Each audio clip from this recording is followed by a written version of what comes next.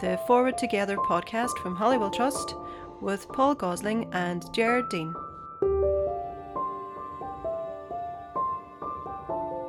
Welcome to episode 18, the final episode of series 2 of the Forward Together podcast. My name is Gerard Dean and I'm joined today by Paul Gosling. Paul, we've made it to the end. How are you? Wow, what a relief to get there.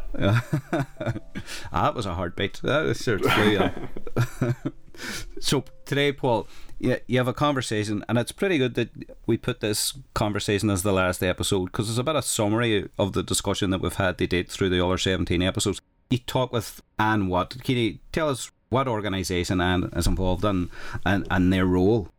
Yeah, Anne has recently been appointed to head up a new institution in Northern Ireland, and one which I think is desperately needed, has been desperately needed, and that is the Pivotal think tank. It's the first time there's been a think tank for Northern Ireland. She's a former senior civil servant, born in Belfast, has lived for quite a long time in England. She was a senior civil servant in the Cabinet Officer, an economist by background, and someone who is making waves, really, in terms of demanding that Northern Ireland moves towards an evidence-based policy-making system, one which actually listens, thinks about the data, and operates on the basis of improving the competence of government on the basis of what the data says. Yeah, that'd be an incredible idea. It's something that you'd think we'd have been doing for a while. It's interesting that Anne's conversation comes following Seamus's last week, Seamus McGuinness, who talks about ESRI having 130 plus staff who are doing this type of work on behalf of the Irish government.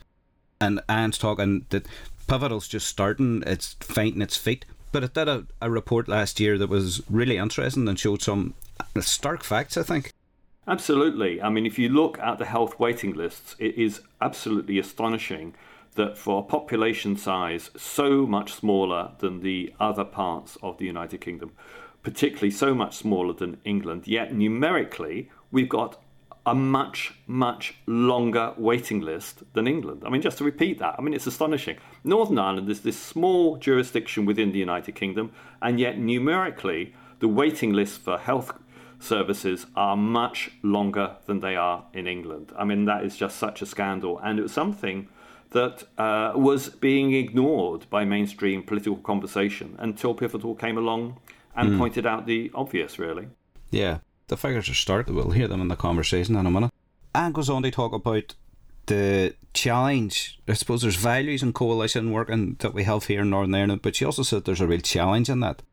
Yeah, and it's a shadow of a conversation that we started out with, where we spoke with Jess Sargent from the Institute for Government, which is a UK-wide think tank, and is one of the other organisations that looking at what's happening in Northern Ireland. And the point that Jess made, and which Anne repeats, is the fact that there are challenges around five-party government. Yes, we need it, but I mean, if you look what happened with the renewable heat incentive, the fact that we had five-party government didn't protect us from failures within the system. And my own view is that perhaps we've moved on a bit too quickly from thinking about the lessons from the renewable heat incentive. We had a report, and I'm not sure that the political systems of Northern Ireland, that Stormont, the governance of Northern Ireland, is yet on track to learn the lessons and implement the lessons from the RHI scandal. Okay. Let's hear the full conversation with Anne. Listeners will not necessarily be very much aware about what Pivotal is or how it came about. So do you want to explain a bit about what it is and why it is? Yes, very happy to. So Pivotal is a new independent think tank for Northern Ireland. So it's focused on public policy, and its aim is to help improve public policy in Northern Ireland. So it's got a strong emphasis on research and evidence, and on using evidence better in public policy. Now, so Pivotal is really important to say that it's independent of government, so completely separate from government, and also completely separate from politics as well. So Pivotal doesn't have any political alignment to a political party or to any political ideology. So our underpinning values are ones of independence, of using evidence, of being inclusive and accessible, and about being ambitious and hopeful actually about the future of Northern Ireland as well, and trying to influence policymakers in the civil service and politicians to make better policy, which will make outcomes better for everyone across Northern Ireland. And how did it come about? So Pivotal has been, I suppose, thought about for several years by a small group of people who recognise the need for more thinking outside of government about public policy. So many people listening would know that think tanks are a common feature elsewhere in the UK and Ireland and across the world. You'll get plenty of public policy think tanks, but actually there weren't any currently existing think tanks in Northern Ireland.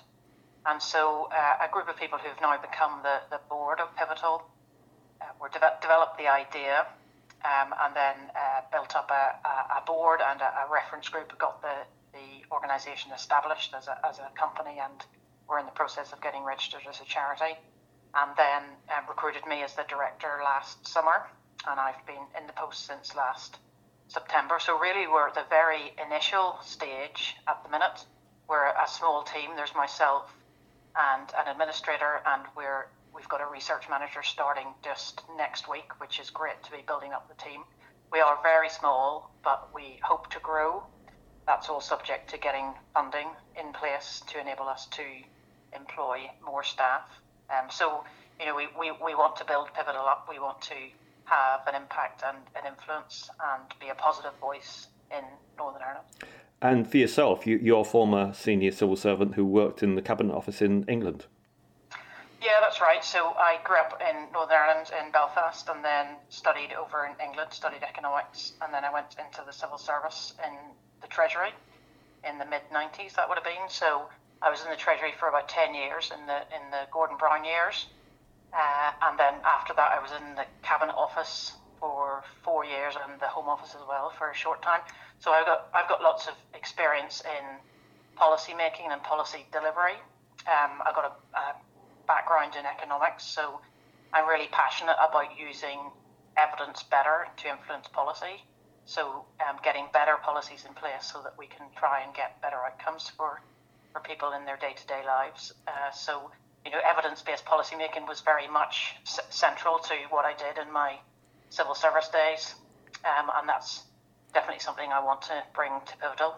Just more recently, I was the head of the Electoral Commission in Northern Ireland, so I did that for the last 5 years, having moved back from London to Belfast.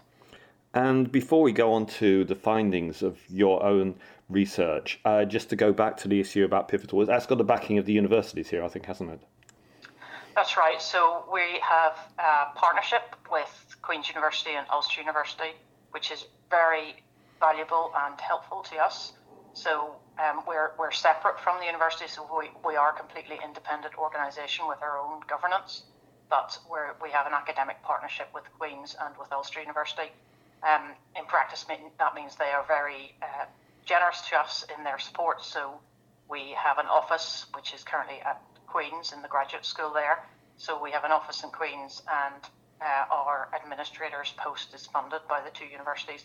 And also, really importantly, we have access to university staff. So we do joint events, joint pieces of work with the two universities. And that's really helpful for us and hopefully for them too, as they think about how they, as academic institutions, can have more influence on public policy and public life. Now, even if listeners haven't heard of Pivotal or haven't recognised the name, that what they will be aware of probably is your initial research findings, one of which did hit the headlines because you showed the scale of the length of the waiting lists and waiting times in Northern Ireland compared with those in the rest of the UK. Do you want to talk a bit about that? Sure, yeah. So our first report was looking at the public policy challenges in Northern Ireland. So we wanted, as a new think tank and having just launched, we wanted to do an overview report of what are the big challenges facing Northern Ireland in public policy. And that was published in November 2019. It's called Moving Forward, Putting Northern Ireland on Track for the Future, and it's on our website if anybody wants to have a look.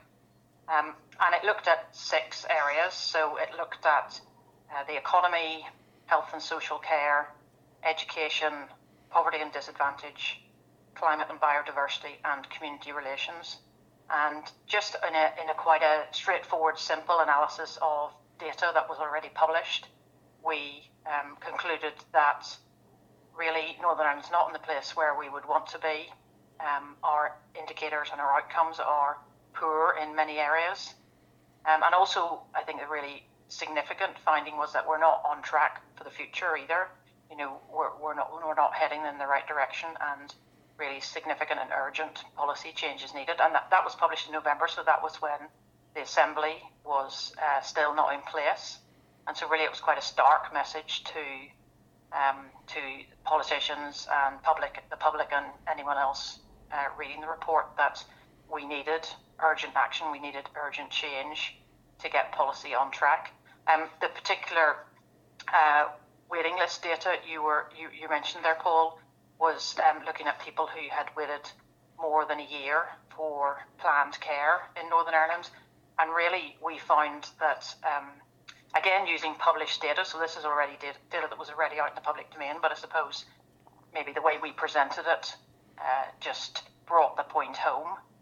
But, you know, in Northern Ireland last November, so the data will have changed slightly now, and of course will have changed again because of the current COVID-19 situation. But back in November, there were 120,000 people in Northern Ireland waiting more than a year on a health waiting list for planned care. And that compared to only 1,100 people in England waiting more than a year. So, you know, when you think about the comparative size of the population, England is clearly, you know, so much bigger than Northern Ireland, but they've got far fewer people waiting for planned care for that length of time. And so I think that was a really stark finding in that report, and it did get quite a bit of media attention, which I think, you know, that's helpful, because I think putting data out, putting information out, informing people about what's going on is one of the key roles for a think tank. But I think as well, really important to say that we don't just want to say, here's a problem and here's a problem and here's another problem. We want to say, and here are some solutions. So as we move forward, we want to be very focused on how do we solve problems rather than just identifying problems. And of course, in a sense, in terms of the health service here, there are solutions available which are instilled in the Bengara reforms, but those have not been implemented, partly because there was a 3-year suspension of the institutions. But it did feel, even before the institutions came down, that there wasn't the commitment to implementation, at least at the speed necessary in terms of health service reform. Yeah, I think one of the findings in our second report, which I think, Paul, you'll probably come on to, but we looked at how government has worked in Northern Ireland, and overall we concluded that government had not functioned that well, even in the periods when Stormont was up and running. And one particular aspect of that, I can talk some more about the more detail of the other findings in our report about government, but one particular aspect about that was that there's been a failure at Stormont to make tough decisions. So to make the difficult decisions about, say, reform in health and social care, which might mean reconfiguring services so that particular aspects of healthcare happen in specialist centres rather than in a wider set of hospitals across the country. So there's been a reluctance to take the tough choices, which might not be popular, but actually would deliver a better health service in the longer run. And so I think that is a feature of how government has worked at Stormont, that failure to take the difficult choices and maybe the politically unpopular choices, but the choices which are needed to bring about a better service overall, which will lead to better outcomes. Now, in the first of the health across the board. In the first of the podcast interviews, I spoke with Jess Sargent of the Institute for Government, and one of the things that Jess was saying, if I understand correctly, is that having a 5-party coalition can make it actually more difficult to make tough decisions. Do you think that's a reasonable perception? I think, yes. I think certainly having a 5-party coalition makes making government work more difficult. I think that is definitely correct, and that's certainly something that would have come out in our Good Government report. I think what you have is government departments that might tend to work in silos even more than governments do generally.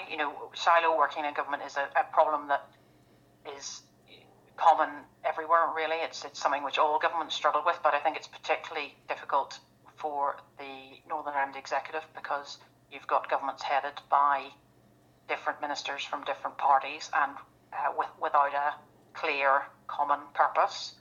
And I think so you get that siloed approach made even worse by the fact that the ministers are from different parties who may have opposing views on things. Does it make it more difficult to make tough choices? Yes, it may do, because tough choices may have different impacts in different areas, and particular ministers may be defending their geographical area, and so they may be reluctant to do something which would be politically unpopular for their geographical area, but actually it's something which would be important for Northern Ireland as a whole in terms of delivering a better health service in this example. And perhaps also coalition means that you have to sometimes revert to the lowest common denominator. Yeah, I think that's probably right as well. You end up with what everyone can agree about, which may not be actually the best choice. It's just, as you said, the choice that everyone can get. You can get everyone behind. So I think the 5-party coalition. That is what we have now. That's coming out of the Good Friday Agreement. I think it's really important to say, and we tried to emphasise this in our Good Government report, that having that coalition in place, having government in place in Northern Ireland at all, is a great achievement. It is so much better than what went before. I think what we've seen is we have an institutional framework that gets the diversity of views that we have in Northern Ireland working together. But what it may not do is deliver good government. It delivers some kind of government, but maybe not government that works that well. So as a ongoing work in progress, there's lots of ways that the government at Stormont needs to improve how it works. And I think the big thing in our Good Government report was the need for a real change in the culture at Stormont and how the parties work together and how the departments work together, so that there's much more of a sense of a common purpose, so that there's more planning for the long term, more long-term policy making that's making good decisions that set us on track for the future. And how do we achieve tough choices are addressed? How do we achieve that culture change? I think one thing that should help and is in the government's plans is the programme for government. So this joint commitment about what government's going to deliver. If you think about governments elsewhere, they get elected on a manifesto, and so people vote for them and they know that this government's going to do X, Y, and Z. Whereas in Northern Ireland, you have the mandatory coalition, which is a combination of parties elected on different manifestos. So they come into government and they don't have that clarity of vision about what they're going to do. Hopefully, the programme for government will help to set out across the board what the executive's priorities are, and if that is a genuine set of objectives for the government, they're saying these are the 12 areas, or whatever it ends up being. These are the 12 areas that we think are important, and they genuinely will focus their department's work on those things, including working across different departments to make sure those objectives are met. Then I think that can be very, very helpful. That does depend a bit, though, on the objectives included in the programme for government. I have concerns about whether all the objectives are fully thought through and whether they create some perverse incentives within there. That is the problem where you've got very broad policy objectives, isn't it? Yeah, I think there are lots of potential problems with the programme for government. I think overall, it is a good step in the right direction. I think it needs to be developed and refined, and really importantly, it needs to be the genuine set of objectives that the government are jointly is jointly bought into and committed to. So I think I would see it as a really useful step in the right direction, but one that needs to be, refined as time goes on. So, for example, making sure that the outcomes are right for what people want to see in terms of improvements in Northern Ireland across public services, making sure that the data is appropriate and relevant and timely and all of those things. So I think it's certainly not perfect, but I think it's a useful tool and a good step in the right direction. Now, what we've been talking about so far broadly is the policy framework and the way that the parties can work together. But that's only, in a sense, half the challenge, because the other half is actually around basic competence of the administrative service. And your work has coincided with the RHI inquiry findings, which suggest that actually perhaps levels of government aren't operating at the level of competence required. Yeah, so the RHI report, which actually has rather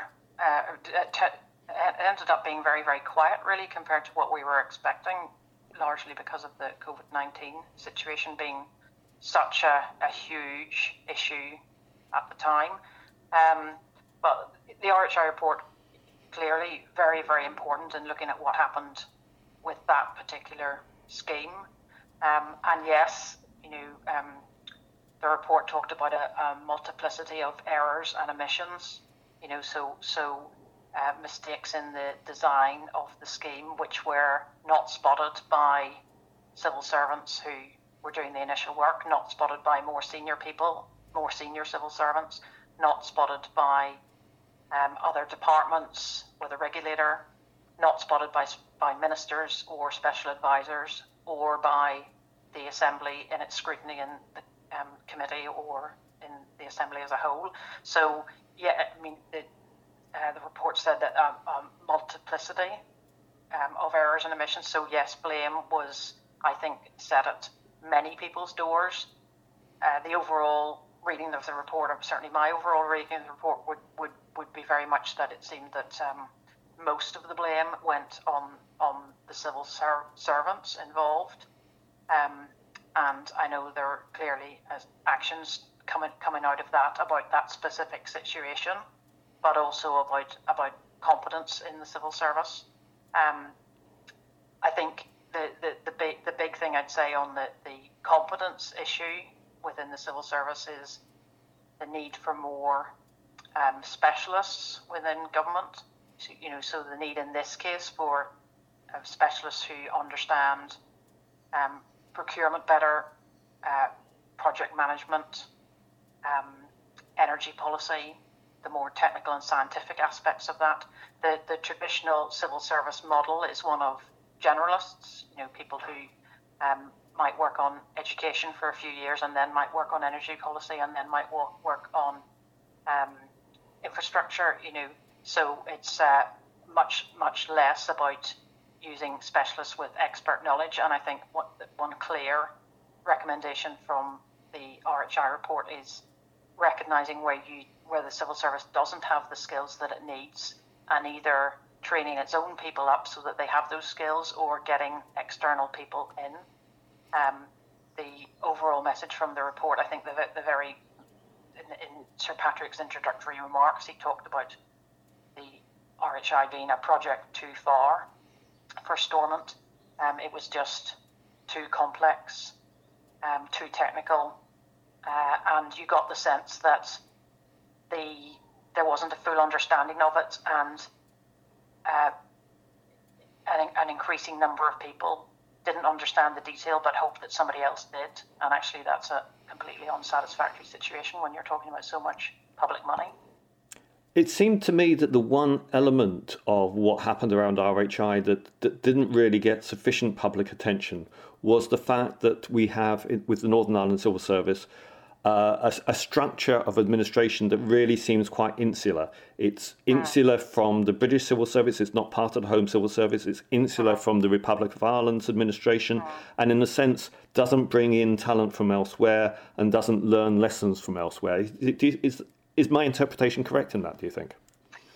I think that's a completely fair point. I've always thought that organisations that have a flow of people in and out are much more healthy, because you get the new ideas and new talent and new energy coming in, and then you get the people going out who, you know, might go out on a secondment for a couple of years or something, and they learn things outside. They see how a different organisation works, they get a different perspective, and they bring that back when they come back to the organisation. So I think the civil service would definitely benefit from having a much more outward-looking focus of having people coming in from industry or from the voluntary sector, and having the civil servants going out and doing, you know, going and working in the voluntary sector or in education or in business or whatever it is, and learning from those different organisations, seeing how different organisations work, how leadership works in different organisations, getting different technical skills, also seeing how public services are delivered on the ground. I think all of that would be really helpful for the Northern Ireland Civil Service, as well as building the links with the rest of the UK and Ireland, getting interchange opportunities. I suppose one of the, you know, there's just a practical issue there about geography, and it's difficult for people to uproot themselves and go and work somewhere else. But I think there would definitely be benefits from that. But it also requires a culture change, doesn't it? Because I have the perception that when people from outside have come into the Northern Ireland Civil Service, there has been a sense that, well, they're not one of us, they haven't come from the same background that we have, and they haven't felt entirely welcomed. Right. Okay. I think that definitely needs to change, because I think any organisation that thinks it hasn't got things to learn from other people is probably really falling short, because we've always got things to learn. We've always got ways that other people can challenge us, and hopefully we've also got ways that we can help other people as well. So I think just having much more of this, a culture of recognising that where everyone should be, every organisation, every individual, every team should be thinking, how can I continually get better? How can I improve? And certainly one of the ways I've seen individuals and teams and organisations improve is by being much more open and willing to learn from others, and have those interchanges with others. At the core of everything we've said today, Anne, it's about the lack of evidence-based policy making in Northern Ireland. So the big question is, all right, Pivotal will play a part in creating that environment. The Institute for Government is keen to play a part in that, but that isn't sufficient. So how do we strengthen and broaden the policy conversation leading to those changes that we both recognise are needed? Yeah, I think, first of all, I'd say it's about a culture change within government and being more open to outside influence. So we just talked about the Northern Ireland Civil Service being more willing to have people come in from outside and to have its own people go out on secondments and learn from other organisations and so on. But I think as well as that, in terms of day-to-day work right across the board in the civil service, there needs to be much more of an openness to ideas from outside. So ideas from think tanks like Pivotal, or from academics, or from business organisations, or the voluntary sector, or indeed members of the public. I think just to go back to RHI, one of the absolutely tragic things about the whole RHI situation was that the whistleblower was not listened to.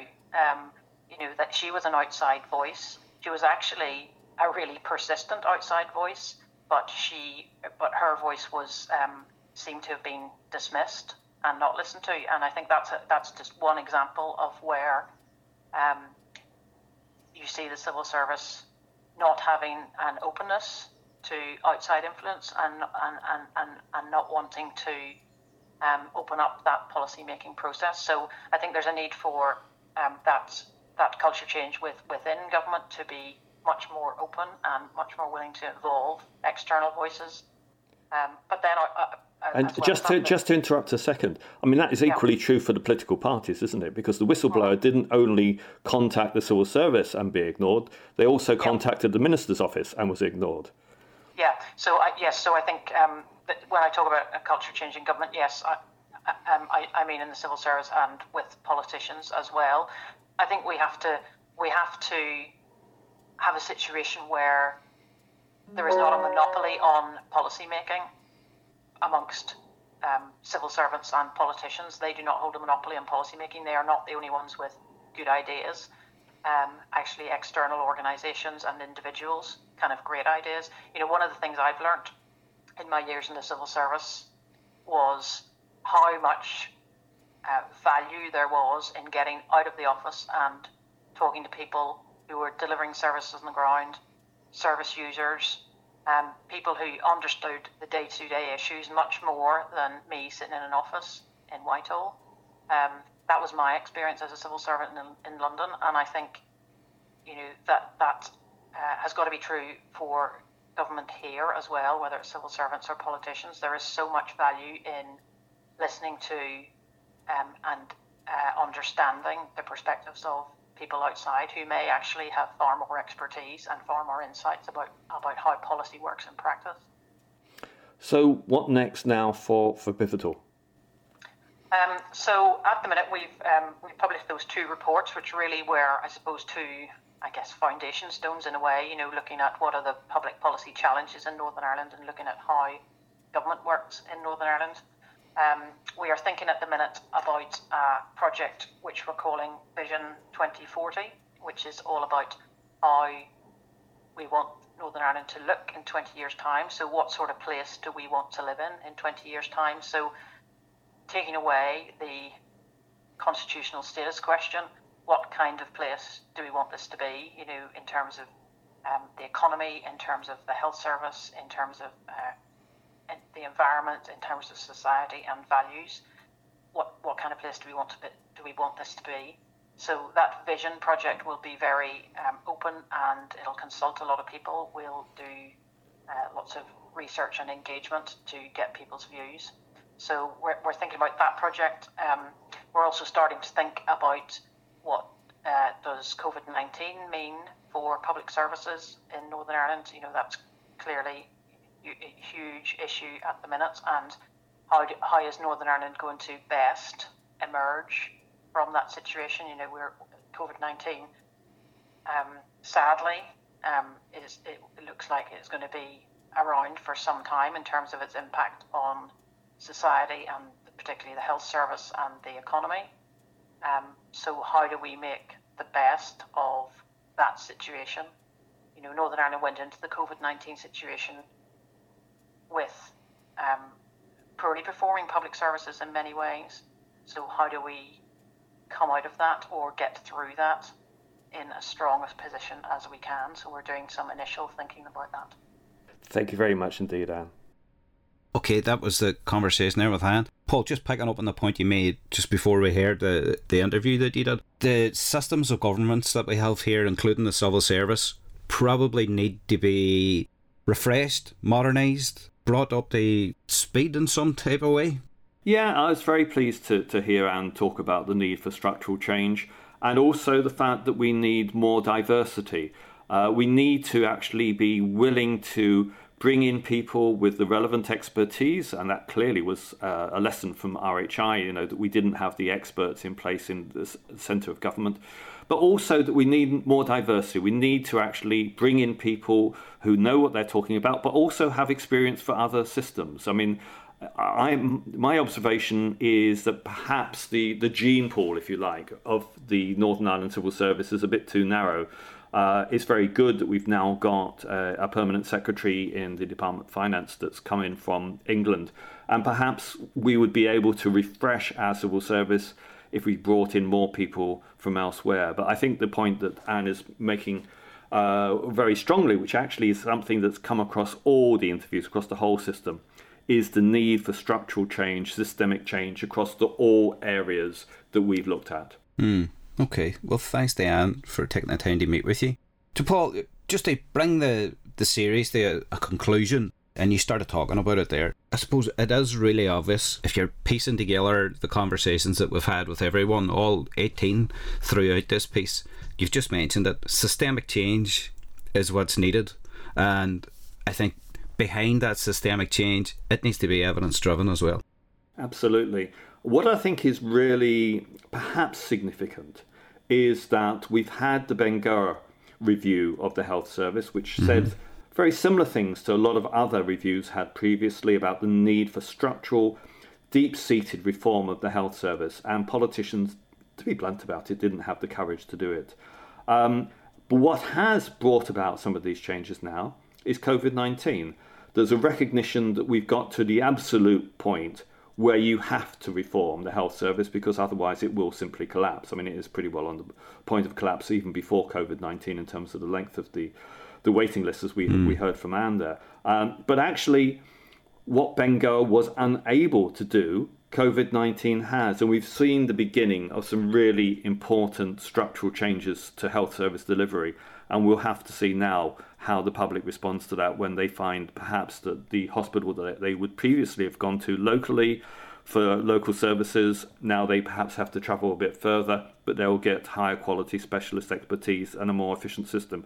We'll have to see now how the public responds to that. Okay.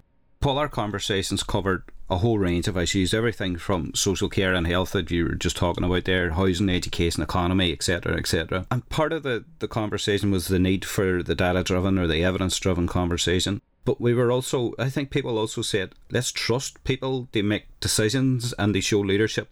That might not be political leaders, but it could be people within the community. We talked about using citizens' assemblies and getting other voices as part of this process. Yes, that's right. I mean, and Citizens' Assembly has been a really important mechanism for achieving change in the South and also in France as well. And while the headlines have been about abortion reform and same-sex marriage, Citizens' Assemblies have also been very important in getting randomised general public involvement in looking at other challenging issues around the environment, climate change, carbon taxation. It's been really important in the Republic, it's been really important in France, and we have not got sufficiently far. I mean, of course, one of the good things about New Decade, New Approach is the fact that there is a commitment to use citizens' assemblies in Northern Ireland now. It'll be the first time it's done led by government, and we'll have to see how that goes. I hope personally that it does actually provide a mechanism for bringing about change that has public acceptance. Okay. And I suppose we're doing all this in a climate that is both uncertain because Brexit is yet to fully impact on us. We don't know how COVID's finally going to roll out or continue to impact on us. What we do know is that old certainties are still remaining here. There's some old certainties that need addressed. We need to still talk about the past. We need to talk about victims. We need to talk about how we reconcile what is a deeply divided society. These things still need to inform part of that discussion as well. Yeah, and it might be a bit invidious to talk about any particular podcast after such a long series, but I was particularly taken by some of the comments by Will Glendinning in one of the podcasts that got quite a lot of engagement from listeners and readers of the associated blog. And Will was making the point that whatever you want to do in terms of the jurisdictional future, the constitutional settlement in Ireland, you can't duck away from dealing with the legacy of the past and the relationships between communities. And please, let's not just talk about two communities. We are a multi-layered, multifaceted number of different communities. It's not simply two communities. There are lots of different strands within our society, and that needs to be recognised and respected. Yeah, we're not two homogenous groups. There's communities of interest as much as anything else as well. Okay, well, I think that rounds us off for this series. Paul, thanks a million for all your hard work on this series. It'll stand the test of time, I think, a lot of these conversations, and they're really important to have, and we're delighted to really share them, so thank you for doing them. Well, it's been hard work, but it's been very enjoyable, very intellectually stimulating, and, let's thank all the 18 interviewees, because it's been brilliant that there wasn't a single person, I think, that declined to be interviewed. Everyone that we wanted to interview, we interviewed. And they were willing to give their time and to make really interesting, valuable comments with expertise, which is part of what we've been talking about just now. Bringing in experts. We spoke to the experts and they gave us their opinions. That's it. You have to value, not fear the expert. That's the way. So thank you to everybody. So just to tell people what our next steps are, our next plans for the Forward Together series. as you know, this is the end of Series 2. Series 1 has been brought together in a book by Paul Gosling. Paul, do you want to tell us a wee bit about the Ideas Project book that'll be ready in around September, October time? That's right. We've got the first draft done, but we need to update it because New Decade, New Approach came along and rather sidetracked us because we hadn't expected that at that time. So the book will be rewritten, but broadly, it brings together the ideas of all the interviewees from the first series. So they came up with lots of really insightful comments about how we can make our society better and how we can look to the future. And our feeling was it would be lost if that just went in, back onto the internet as podcasts without actually having something physical that people could look at and think about even more. We don't want those thoughts just to be lost in the ether. We want people to have the opportunity to look at them, to think about them, and also to see them contextualized in the sense that we have individuals who are saying, some cases, very similar things, sometimes rather different things, sometimes very different things. And we wanted to put those next to each other so that readers could look at them and say, actually, that's really something I'm pleased to be thinking about. Yeah. Well, further discussion documents. And we want to influence as well. Yeah, you're right. And on that, we're holding a final panel event as part of Good Relations Week in Holywell Trust on Tuesday the 15th of September at 2 o'clock, and we're going to do this a couple of ways. We're going to have a panel of people in the room. We can allow a certain number of people in due to COVID-19 social distancing, but we're also going to stream it as well so that we have a conversation that people can access, and we'll of course release it as a podcast. So Paul, you're going to take part in that panel too? Absolutely, yeah. Can't get me away from this. Good on you. We'll confirm near the time who the other panellists are going to be as well, but it's likely to be people who've already taken part in this most recent series. So thank you to everybody who stuck with us throughout and listened to all 18 episodes. Fair play. There's no medal, but I think you deserve one. And look, keep an eye out for the event on the 15th of September. Thanks to our funders and the Community Relations Council. Thanks to Emer Doherty for production support. And you never know, there might be Series 3. Alright, chat to you soon.